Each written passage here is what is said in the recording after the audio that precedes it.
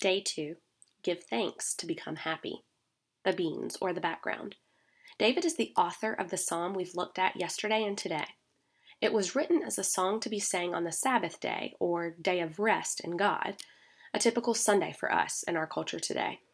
The verse, Psalm 92, verse 2, proclaiming your love in the morning and your faithfulness at night. The steam, what does it mean to me and how can I apply it to my life today? Yesterday, we looked at how we give thanks to God, which helps us to refocus.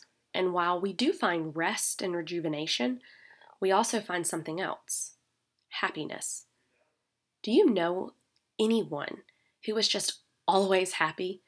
It could be the nastiest of winter days outside when you bump into them in the grocery store, and they're the one who says, "Oh, the weather's gross, but I needed a day to cuddle up inside. I'm so thankful for this horrible weather." And you think, man, I wish I was that positive. I wish I was that happy.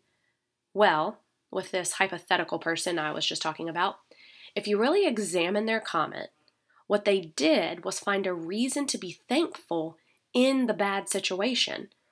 They're able to be happy even in the yucky weather because they found something in it to be thankful for. As we give thanks to God for whatever it is we have to be thankful for, it shifts our minds. It changes our mood and helps us to be genuinely happy.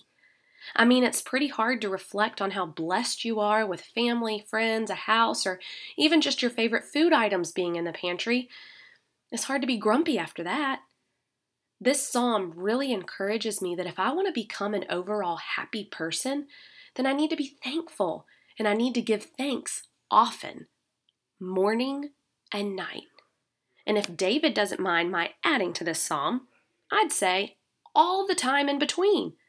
And I just want to add, on those hard days, the really dark, miserable days where it's hard to find anything to be thankful for, can I just draw your attention to 2 words from this verse?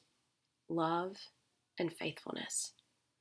When all else in the world fails you, you always have God's love to be thankful for.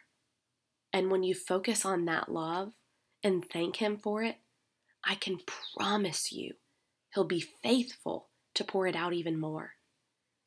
Create the habit of thankfulness throughout your day and watch your mood change, eventually leading you to a much happier life and existence regardless of your circumstances.